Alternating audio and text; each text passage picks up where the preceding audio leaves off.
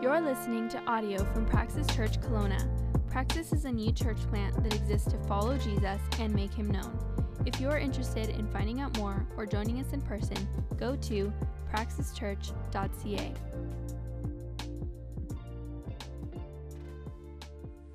Amen. Go ahead and take your seats. If I didn't get to meet you on the front end, my name's Josh. On behalf of the staff and leadership, big warm welcome to first-time guests, visitors. I want to open us up with a show of hands here. How many of you, the most frustrating relationship in your life is one within your own family or maybe with a sibling?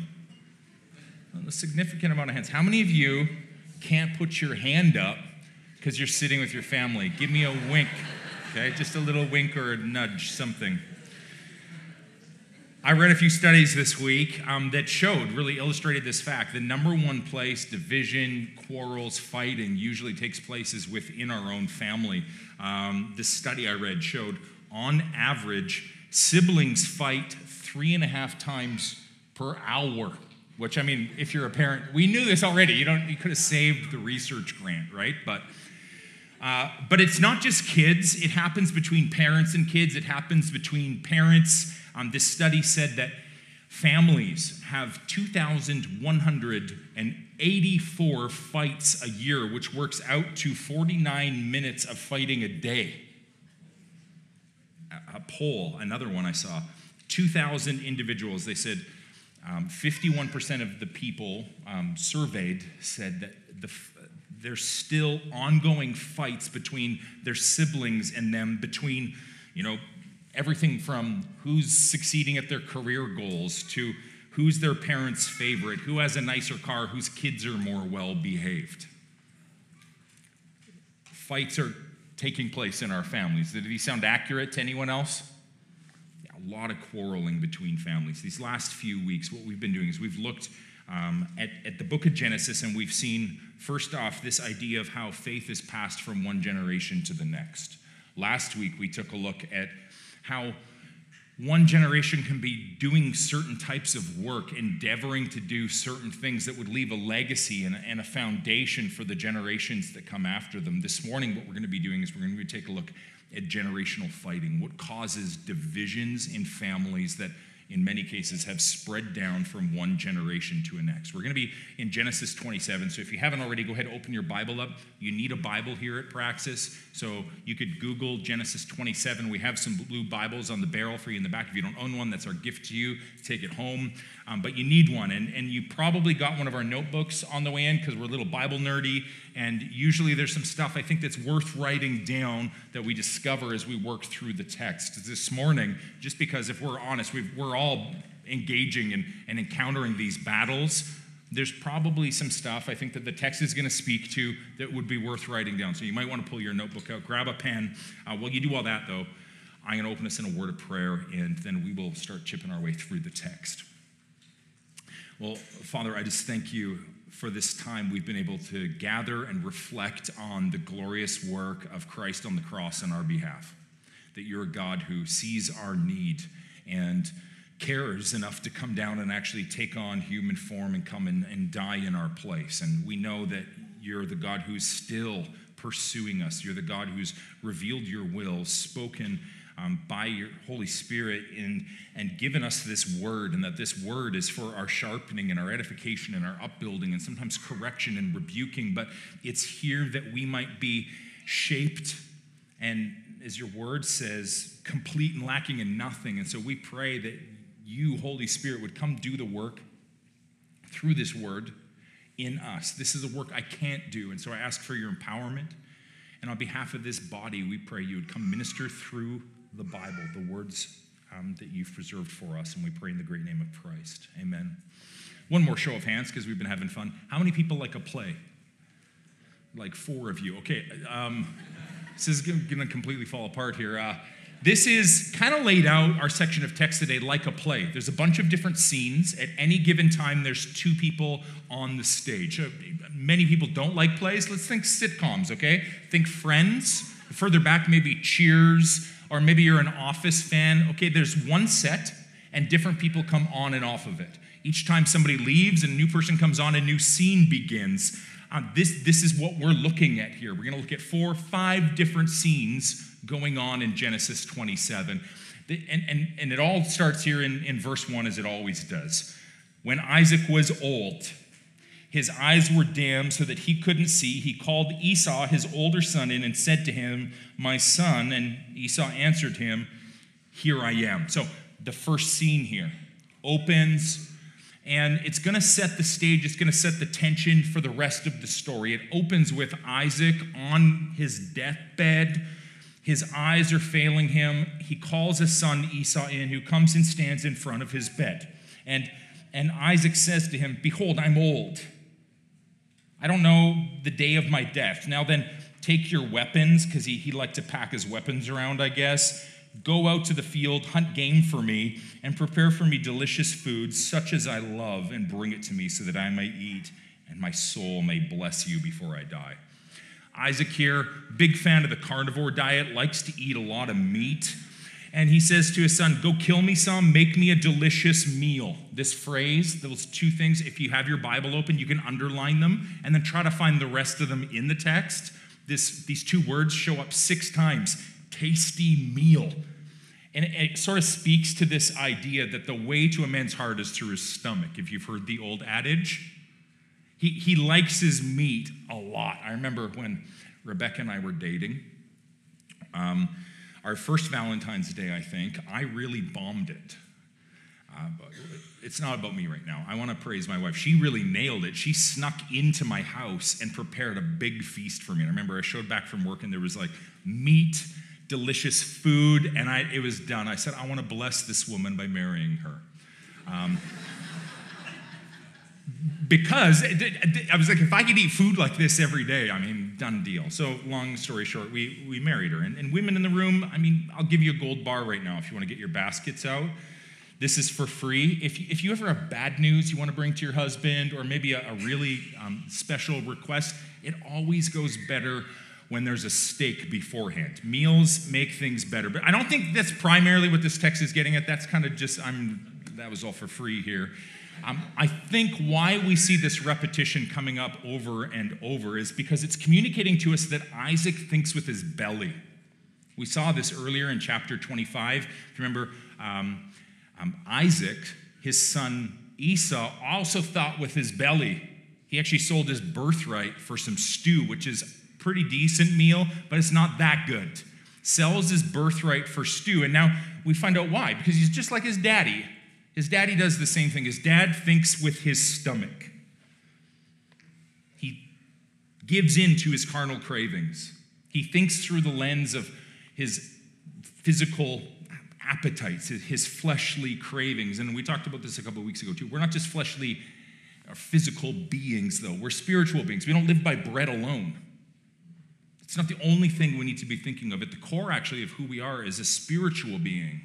So we need to think about some of the trade-offs that we make when we just purely indulge in our physical flesh. Esau here rejects his blessing because he's blinded by his carnal cravings. And now what we're going to, earlier we saw that in chapter 20. Now we're going to see is Isaac give away a blessing because he's deceived. He's blinded. He's kind of hoodwinked by his carnal desirings as well. And it's easy to scoff at this family, like they're kind of dysfunctional. Look at what these guys do for a meal. But if we kind of allow ourselves to pull back, look at this a little metaphorically, we all have our stew. We all have things that, if it was placed in front of us, might tempt us to make some sort of horrendous trade as well. Might be stew, that's kind of weird, but it could be any number of things. It could be the promise of pleasure, promotion, and more pay. It could be a promiscuous relationship, something that you could indulge in the moment that would satisfy that craving of your flesh. And many of us, if we're honest, we've made these trades. We've given away a great thing, obedience to the Lord, the blessing of the Lord for momentary physical satisfaction. That's what's going on here, and that's why I think this phrase comes up so much. And so he says, go get me some tasty meat that I like, and I'll bless you. Now, this idea of blessing needs a little bit of unpacking too, because this doesn't really translate into our culture. We don't really do it this way anymore. Blessings were Words that a parent would pronounce over their child as they were about to die. They would take time. They would script these out. These were well thought out. And they would gather the family together and then bless different members of their family. If you've ever had a family member die and the executor of the state's about to read out the will, usually the family's gathered. This is kind of what's going on. There's a blessing about to be pronounced. It's like the last will and testament along with their future hopes all packaged together. There's physical, there's spiritual blessings in them. We don't really do this anymore, but there's something kind of beautiful about it. And before, though, we close this curtain on this first scene, there's something important I think that we should notice is these two characters. They don't have the whole family together for this blessing. They've peeled off on the side. They're hidden away. This is kind of going on unbeknownst to everyone else. They're hatching a plan away from the rest of the family because they're doing something untoward. And actually, if you flip one page to the left in your Bible with me, go over to Genesis 25. We read this in the account of when Esau and Jacob were in their mother's womb. We read this. It says that the children were struggling within her, and she said, if this is happening to me, what should I do? So she went to the Lord, inquired of the Lord, and the Lord said to her this, 2 nations are in your womb, 2 peoples from within you. The one shall be stronger than the other. The older shall serve the younger.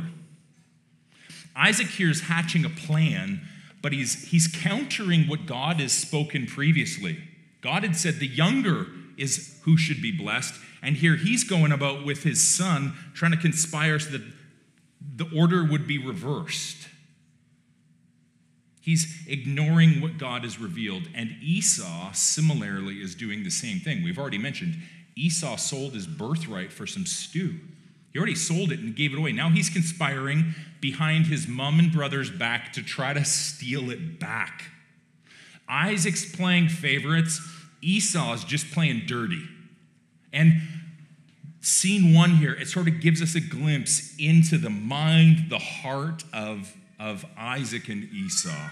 But as we transition into the second scene, we're going to get a bit of a picture into Rebekah, and there's something to behold there too. Take a look at verse 5.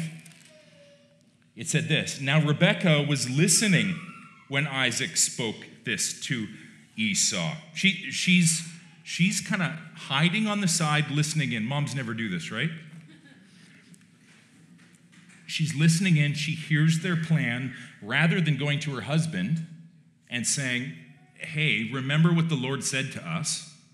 Rather than going and reminding her husband about how Esau actually had sold his birthright, rather than going to the Lord, she calls in her son Jacob and she springs into action with a little plan. Listen to this.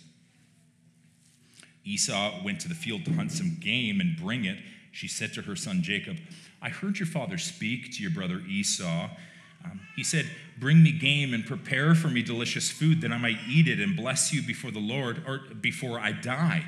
Now therefore, my son, obey my voice as I command you. Go to the flock, bring me 2 good young goats so that I might prepare from them delicious food for your father, such as he loves. You shall bring it to your father to eat so that he may bless you before he dies.'" We're witnessing here the start of a big division in this family. Different sets of motives, each parent playing favorites. Isaac teams up with his favorite child. Rebekah teams up with her favorite child. Each try to get their own way. Each try to manipulate the situation to get the outcome they want. Here's the thing. When families make teams, everyone loses. And if you take a look at this whole chapter, what you're going to see is teams forming up. The family isn't together. They're not united. They're divided. So scene 1, Isaac and Esau. Scene 2, Rebekah and Jacob. Scene 3, Isaac and Jacob. Scene 4, Isaac and Esau. It's only at the very end, Rebekah comes back after all the damage is done. It's the first time we see her around her husband to complain about the outcome of it. Neither parent is together with both of the kids. Neither parent's together with the other parent. Jacob and Esau are never together because there's division between them. Why? Because there's division between their parents. The parents are divided. They're never together. They have teams because the parents have divided them. They've divided them according to their favorite children. Verse 1, we see this. Isaac calls Esau, my son. Verse 5, Rebekah calls Esau Isaac's son. You ever hear that? Your child did this. Verse 6, Jacob's referred to as her son. Rebekah calls her husband your father instead of my husband or Isaac.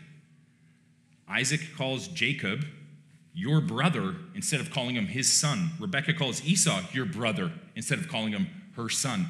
There's just brokenness all throughout this family. They're never together in one room. They don't come together to pray. They come together to conspire against each other.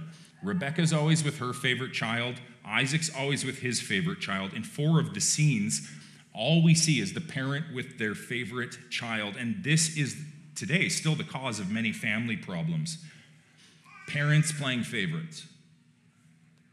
Nothing good can come from making teams within a family. Why? Because biblically, you're all one family. You're all one team. Genesis tells us this. It says, we talked about this in Genesis 2. A man shall leave his father and mother and hold fast to his wife. They shall become one flesh. The two become one team. They're one. Biblically, they're supposed to be one. And what happens is instead that they're dividing. And I just say, parents, our kids need to see that we're one. They need to see this. They need to see us living out this biblical truth. They need to see us model this. We're one flesh. And so, dads, we can't play good cop, bad cop with our kids against our wives. We're working against this. Likewise, moms, you can't make a team with your kids and go against your husband. Your kids need to see that first and foremost, you're united with your husband, wife. And husbands, you're united with your wife, not your children. I think a lot of the disorder that we see in society comes from kids actually having been elevated to positions they were never supposed to within the family unit. It's supposed to be God and then our marriages.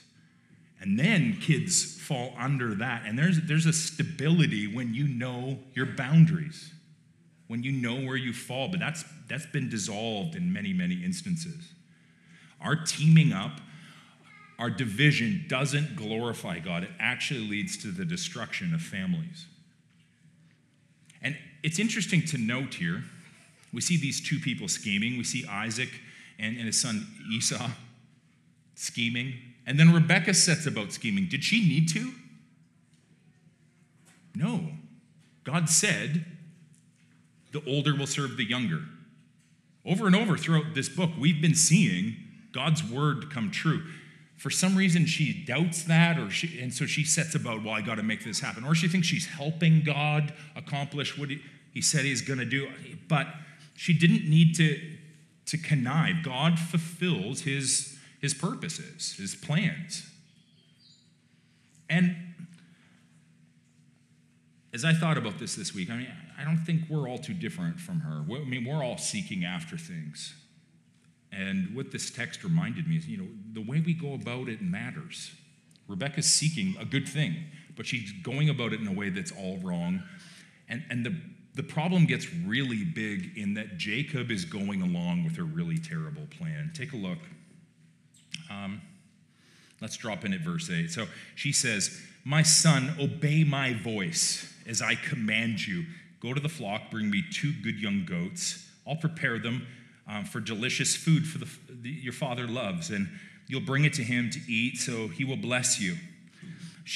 Let's just actually keep going here. So Jacob says to his mom, behold, my brother Esau is hairy, and I'm a very smooth man. Perhaps my father will feel me, and I shall seem to be mocking him, and I'll get a curse instead of a blessing. And his mom said to him, oh, let the curse be on me. Just obey me and bring these things to me. She's being a power mom over her son. And what I think this text is showing us is Jacob's a bit of a mama's boy. We saw this earlier in chapter 5. Esau's that outdoorsman, daddy's boy.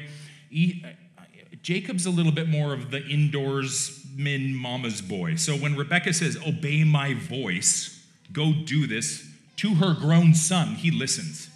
He goes. We already said, Rebekah should have went to her husband. Rebekah should have went to God. She could have even went to Esau to figure this out instead of making a team. But Jacob shouldn't also be going along with this whole team mom idea. There's a tendency for moms to overparent their kids today. Mothering, great for boys when they're babies. Mothering them when they turn into kind of their 20s, I think that there can start to be maybe some concerns. There's a tendency for moms even to try to rule over their sons when they leave the home. Any other sons experience that other than me? A few, okay? I see a few honest hands. Rebekah here, she's over-mothering her son, I think, in seeking to control him. Maybe it's well-intentioned. Maybe she doesn't realize it. Who knows? But there is a time when a man needs to go out and stop having his mom mother him. Actually, Genesis told us this. Therefore, a man shall leave his father and mother. There's a time when you leave your father and your mother. And men, we need to notice this. There's a time we need to leave our father and mother. For the women in the room, a show of hands, quick survey. How many of you, when you were looking for your significant other, or maybe you're looking for your significant other right now, you're looking for someone who still lives at home and spends his weekends doing crafts with his mom? Any hands? No? Anyone like hanging out in the scrapbook aisle at Michael's trying to find that perfect guy buying Hodge supplies? Generally not, right? You're probably looking for somebody who has a job, can support himself, maybe mature enough, so mature that he can not only support himself, he might be able to support you. He's got his stuff together. He can fend for himself. Moms, I can imagine this is hard to let a child go. We're not at that stage yet. I know it's hard seeing my mom have to do this. I'll never have to do it because I have girls and they can live at home forever. But at some point, boys have to go out, right? If they can shave and they've graduated, it's time to go become a man. We're not doing favors, keeping them at home until their 30s.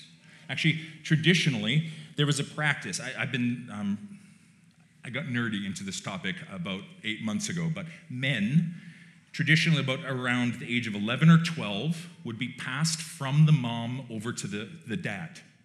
There was kind of this rite of passage where now you are with your dad. Your dad is going to kind of take you through finishing school. All right, and when then the son falls and scrapes his knee, he doesn't get to run to mom anymore. Mom's going to push him to dad. Mom's going to say, no, this is where you go now. Because the dad's going to train you how to step into manhood. Some of that, I think, has been lost in our culture. We see Rebekah doing a bit of the opposite here, over-parenting him and even telling him what to do. And again, just look at verse 11. Jacob said to his mom, or she says, go and do what I tell you. A couple times it comes up, obey my voice. And he's hesitant, but he's not hesitant on any sort of moral grounds. He's hesitant on body hair grounds. He goes, my brother's a hairier beast than I am, and I'm pretty smooth. I think dad's going to bust me. And so mom comes up with this plan of putting some hairy clothes on him. And she's like, hey, let the curse be on me. Just obey me. She'd rather be cursed for her deception than go talk to her husband. They're so divided. And then, let's read on. So he went, Jacob. He took them, brought them to his mother. His mother prepared delicious food that his father loved. Then Rebekah took the garments of Esau, her oldest son, which were with her in the house, and she put them on Jacob, her younger son. And the skins of the young goat she put on his hands, and the smooth part of his neck. Yeah, this is weird. And she put delicious food and bread, which she'd prepared, into the hand of her son Jacob. So Jacob, the mama's boy, does what his mama tells him. The curtain closes, and now it's going to open for scene 3 here. We read on. So now mom's gone. Jacob goes in to his dad, and he went into his father and said, my father. And he said, here I am. Who are you, my son? Jacob said to his father, I'm Esau, your firstborn. Trying to do his best deep voice impersonation, I think. I've done as you told me. Now sit up and eat of my game, that your soul may bless me.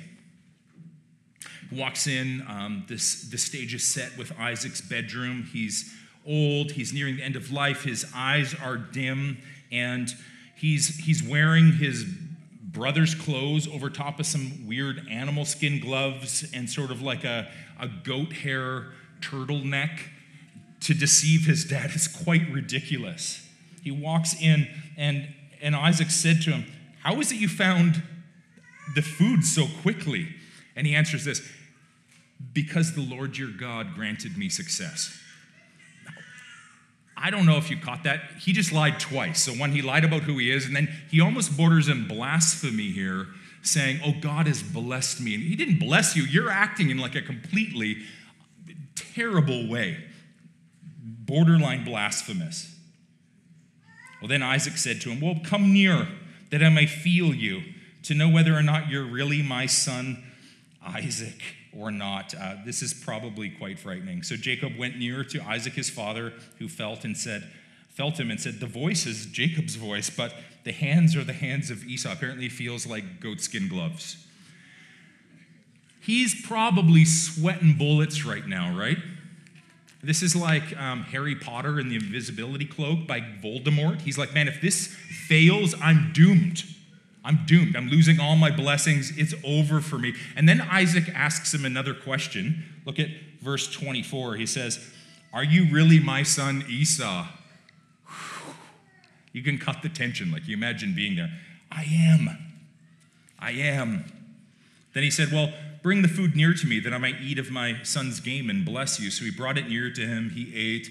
He brought him wine and he drank. And then his father said, says, come near and give me a kiss. It's a kind of an ancient tradition, kissing each other on the cheek. So he came near and kissed him. Frightening.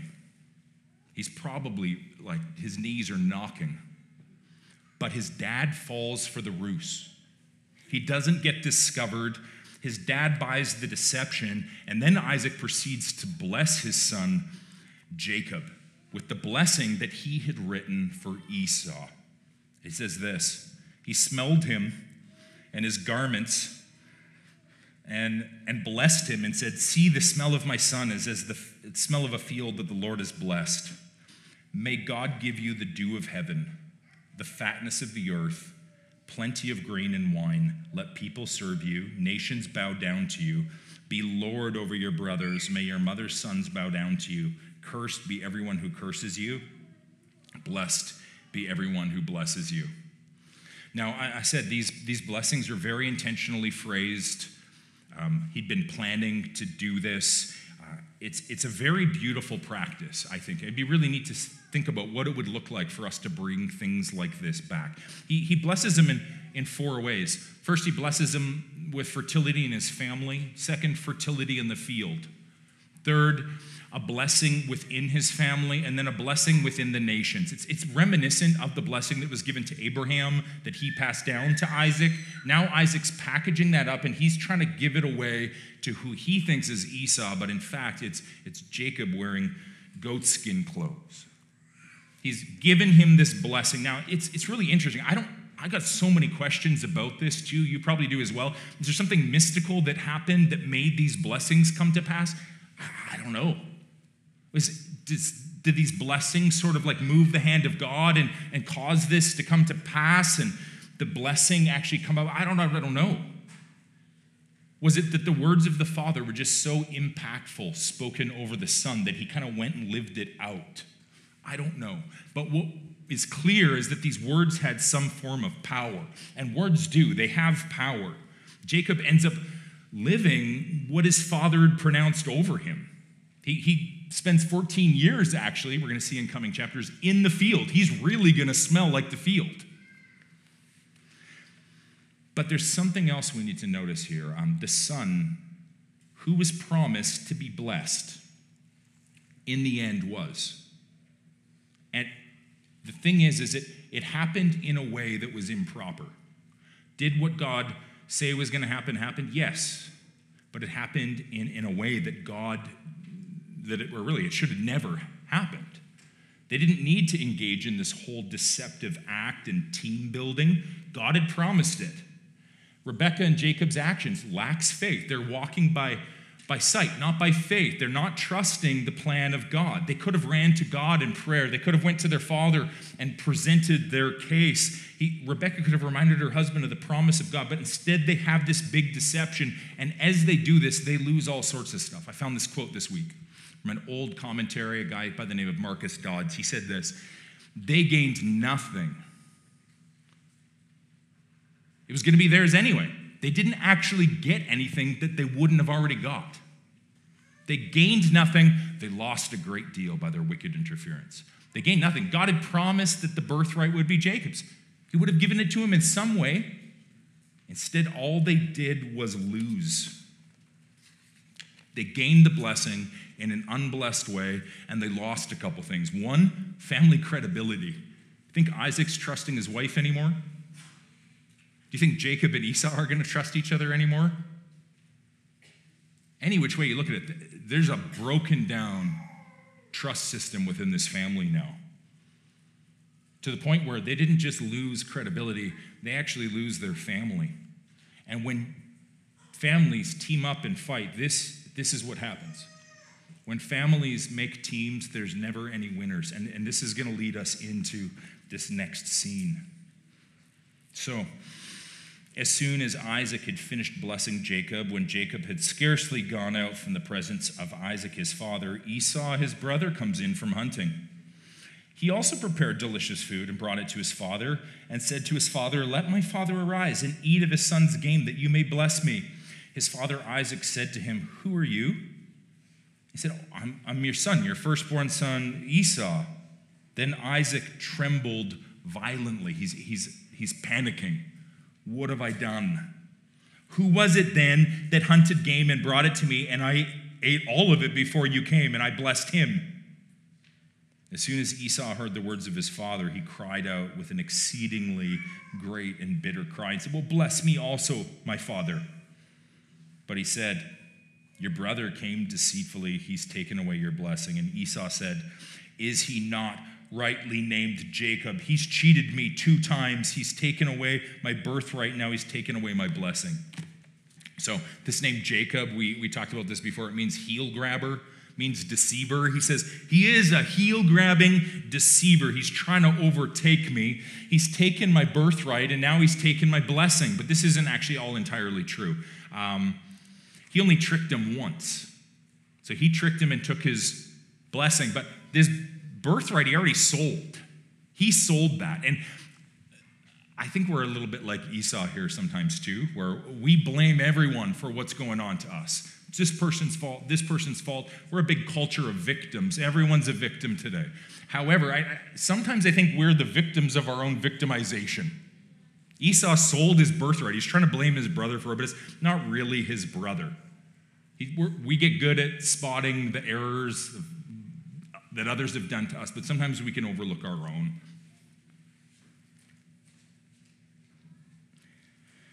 He comes to his dad and he says, "Have you not reserved a blessing for me?" And Isaac answered and said to Esau, "Behold, I made him lord over you. All his brothers I've given to him for servants. With grain and wine I sustained him. What then can I do for you?" Esau said to his father, Have you but one blessing, father? Bless me, even me also. And Esau lifted up his voice and he wept. He's tearful because he realizes what he's lost. Hebrews 12, it says this. If you look at the bottom half of this verse, we've looked at it before. It said that when, after selling his birthright, Esau came and desired to inherit the blessing, he was rejected. He found no chance to repent, though he sought it with tears. This is the man's man now crying because he realizes that he's given away the promised land and the promise that he thinks he deserves. And so he begs his father with tears, going, "Is there anything you've held back you can give me?" But his father says this, "Behold, away from the fatness of the earth shall your dwelling be, away from the dew of heaven on high. By your sword you shall live, and you shall serve your brother. And when you grow restless, you shall break his yoke from your neck. This appears to be some sort of blessing, anti-blessing of sorts that he was going to pronounce on his other son. Now he realized, hey, I went against God. The one who was supposed to be blessed, I was trying not to bless. Instead, I gave the blessing to the right one, but now this curse that I've reserved goes to the other. It's a mess. Yeah, a big old mess here.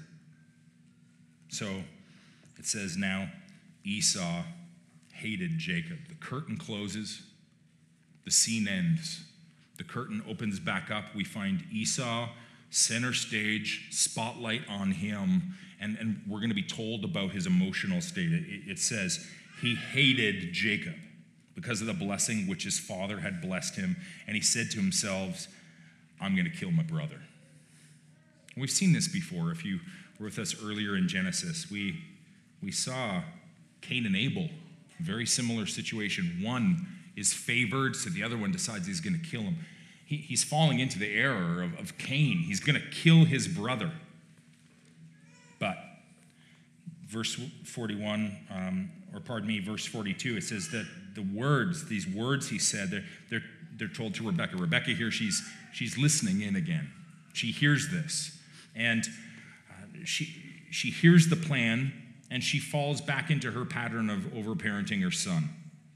We're going to see Jacob fall into the tendency of becoming an obedient mama's boy again. Take a look at verse 42. So she goes to her son. She sent and called Jacob, her younger son, and says, Behold, your brother Esau comforts himself, planning to kill you.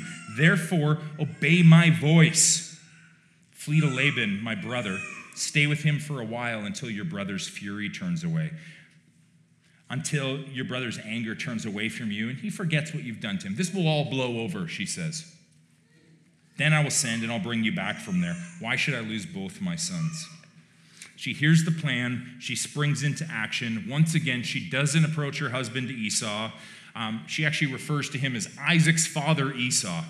She doesn't go to her husband. She doesn't go to her son. She doesn't go to God. She springs into action, sends Jacob away to stay with her brother Laban for a while.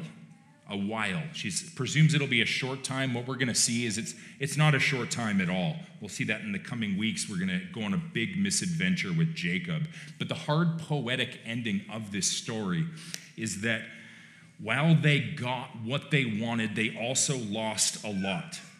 Jacob would go to Laban and he would never come back. The son that she'd favored and loved so much, she would never see again after this moment. Jacob is going to lose all the possessions of his father because he flees with just the shirt on his back. They thought they were gaining everything. In fact, they lost some really great things, and they gained a really unfortunate thing, which is generational family discord. We're going to trace this through the book of Genesis. A big family division comes from this. This one afternoon's event causes a ripple, big chain reaction that divides this family, and some things come back to bite them. Jacob, this crafty, deceitful mama's boy, is going to be tricked just as he tricked his father. He'll be tricked by Laban. He'll be tricked into marrying Leah before he gets Rachel. Jacob as well, just like his dad, he's going to play favorites. He's going to have a favorite son. If you've read to the end of the story, he has a favorite son named Joseph. He gives special things to, fancy, colorful coats. And it also perturbs Joseph's brothers, who also plot to kill him. Why? Because it all starts right back here. Causes a big chain reaction. He's also going to be deceived by a coat. If you remember, Joseph's brothers try to kill him. He ends up in slavery. Then they take his coat, dip it in animal's blood, and come back and tell Jacob that his favorite son is dead. He gets his just desserts. This family, man, is a jacked up mess. We read this. There's no hero here. There's no protagonist to cheer for. There's a bunch of broken people. Isaac, the guy who ignores the command of God, that said the blessing was Jacob's, plays favorites and tries to give it to his favorite son through deceit. Esau, his favorite son, he's already sold his birthright, but he's willing to double back on his deal and steal back what he rightfully gave away. Rebekah, the big doubter of the promise of God, tries to get it for Jacob, her favorite son, through deceit, dividing with her husband and playing her kids against each other. Jacob, he receives what was promised to him by God through compromising ethics, thinking that somehow the ends justify the messy means by which he obtains them. And as we read this, you kind of get to the end and you go, what am I supposed to do with this? What do we do with all this? If you have one of our sermon series books, in each chapter we have these two questions. I hope so. Someone tell me if I'm wrong. But these two questions. What does this tell me about me? And what does this tell me about God?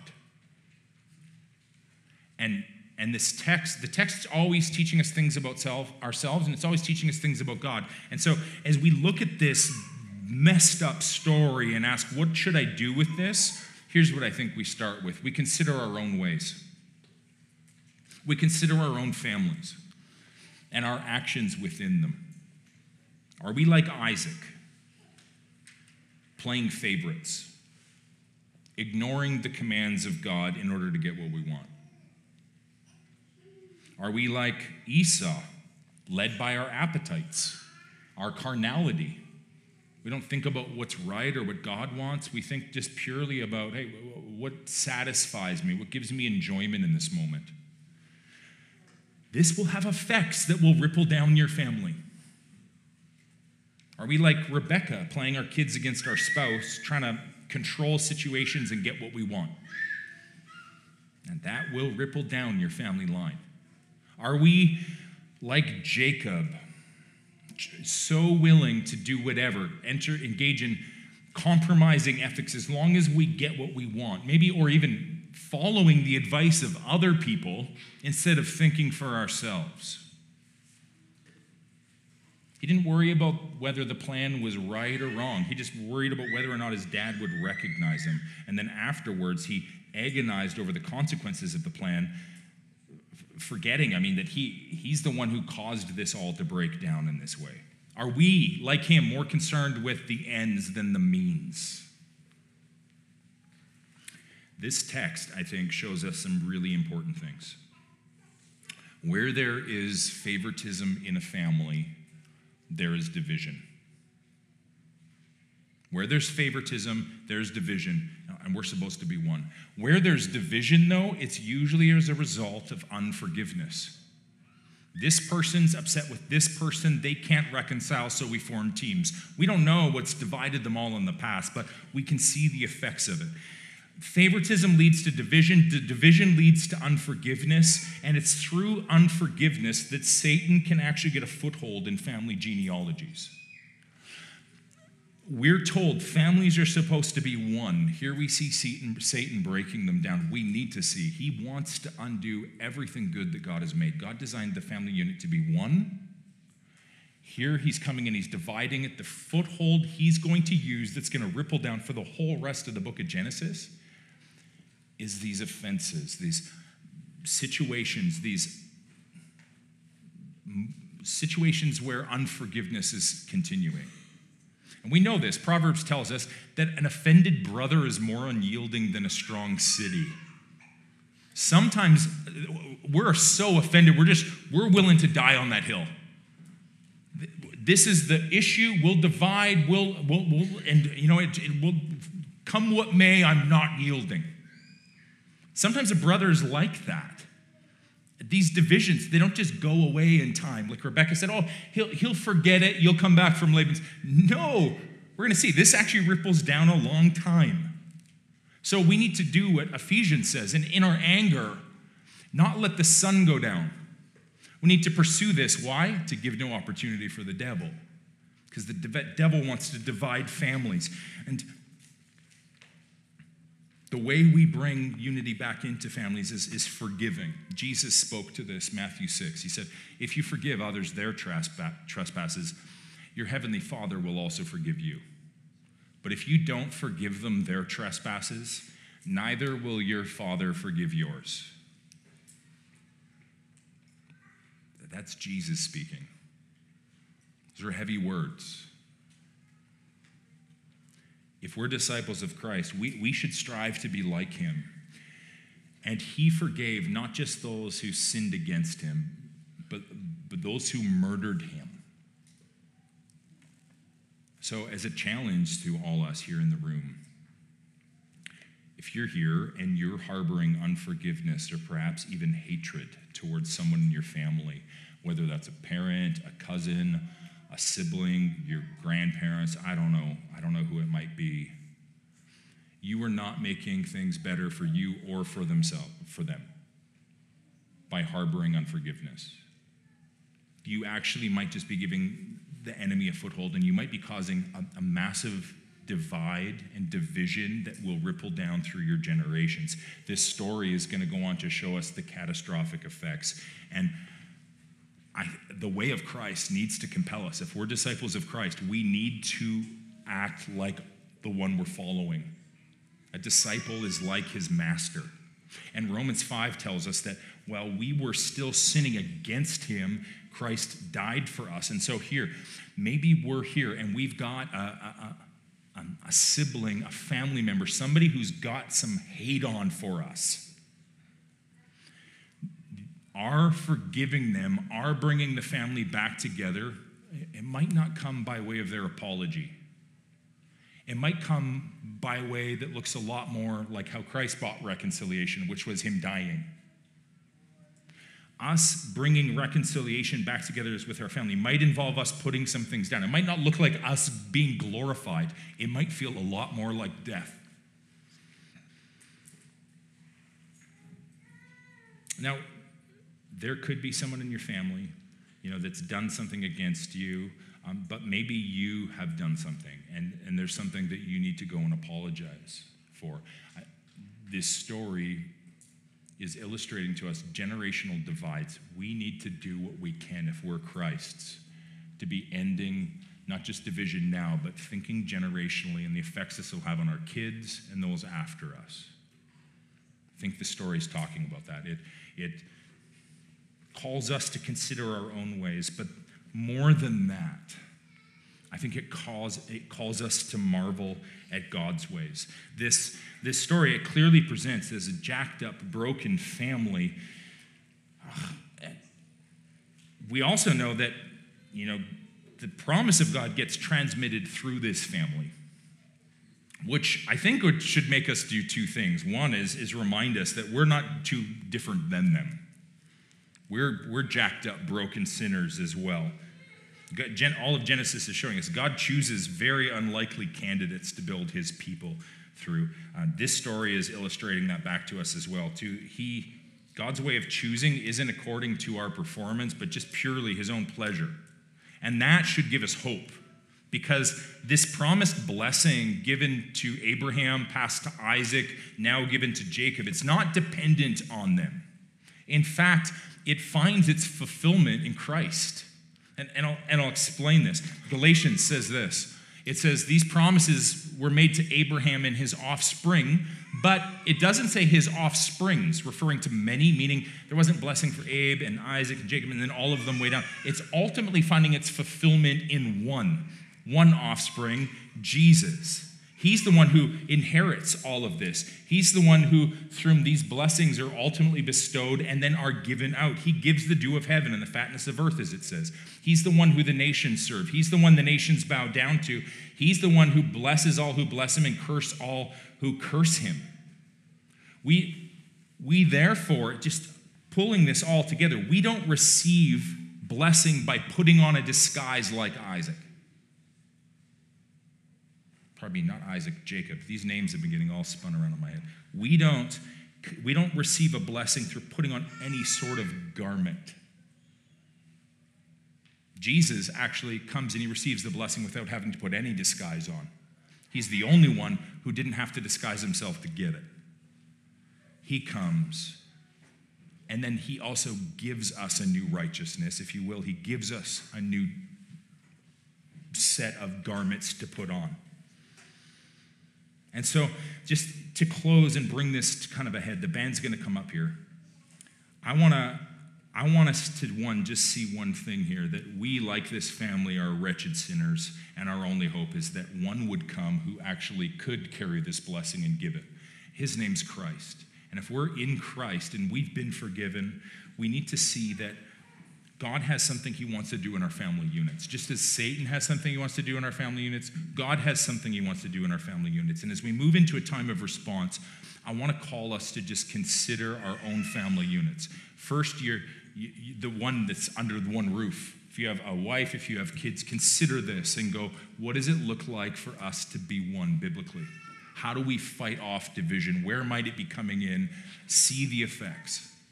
But then within your wider kind of larger family unit, look and ask yourself this. I've been asking myself this all week. How can I, as we talked about last week, be the restorer of the breach?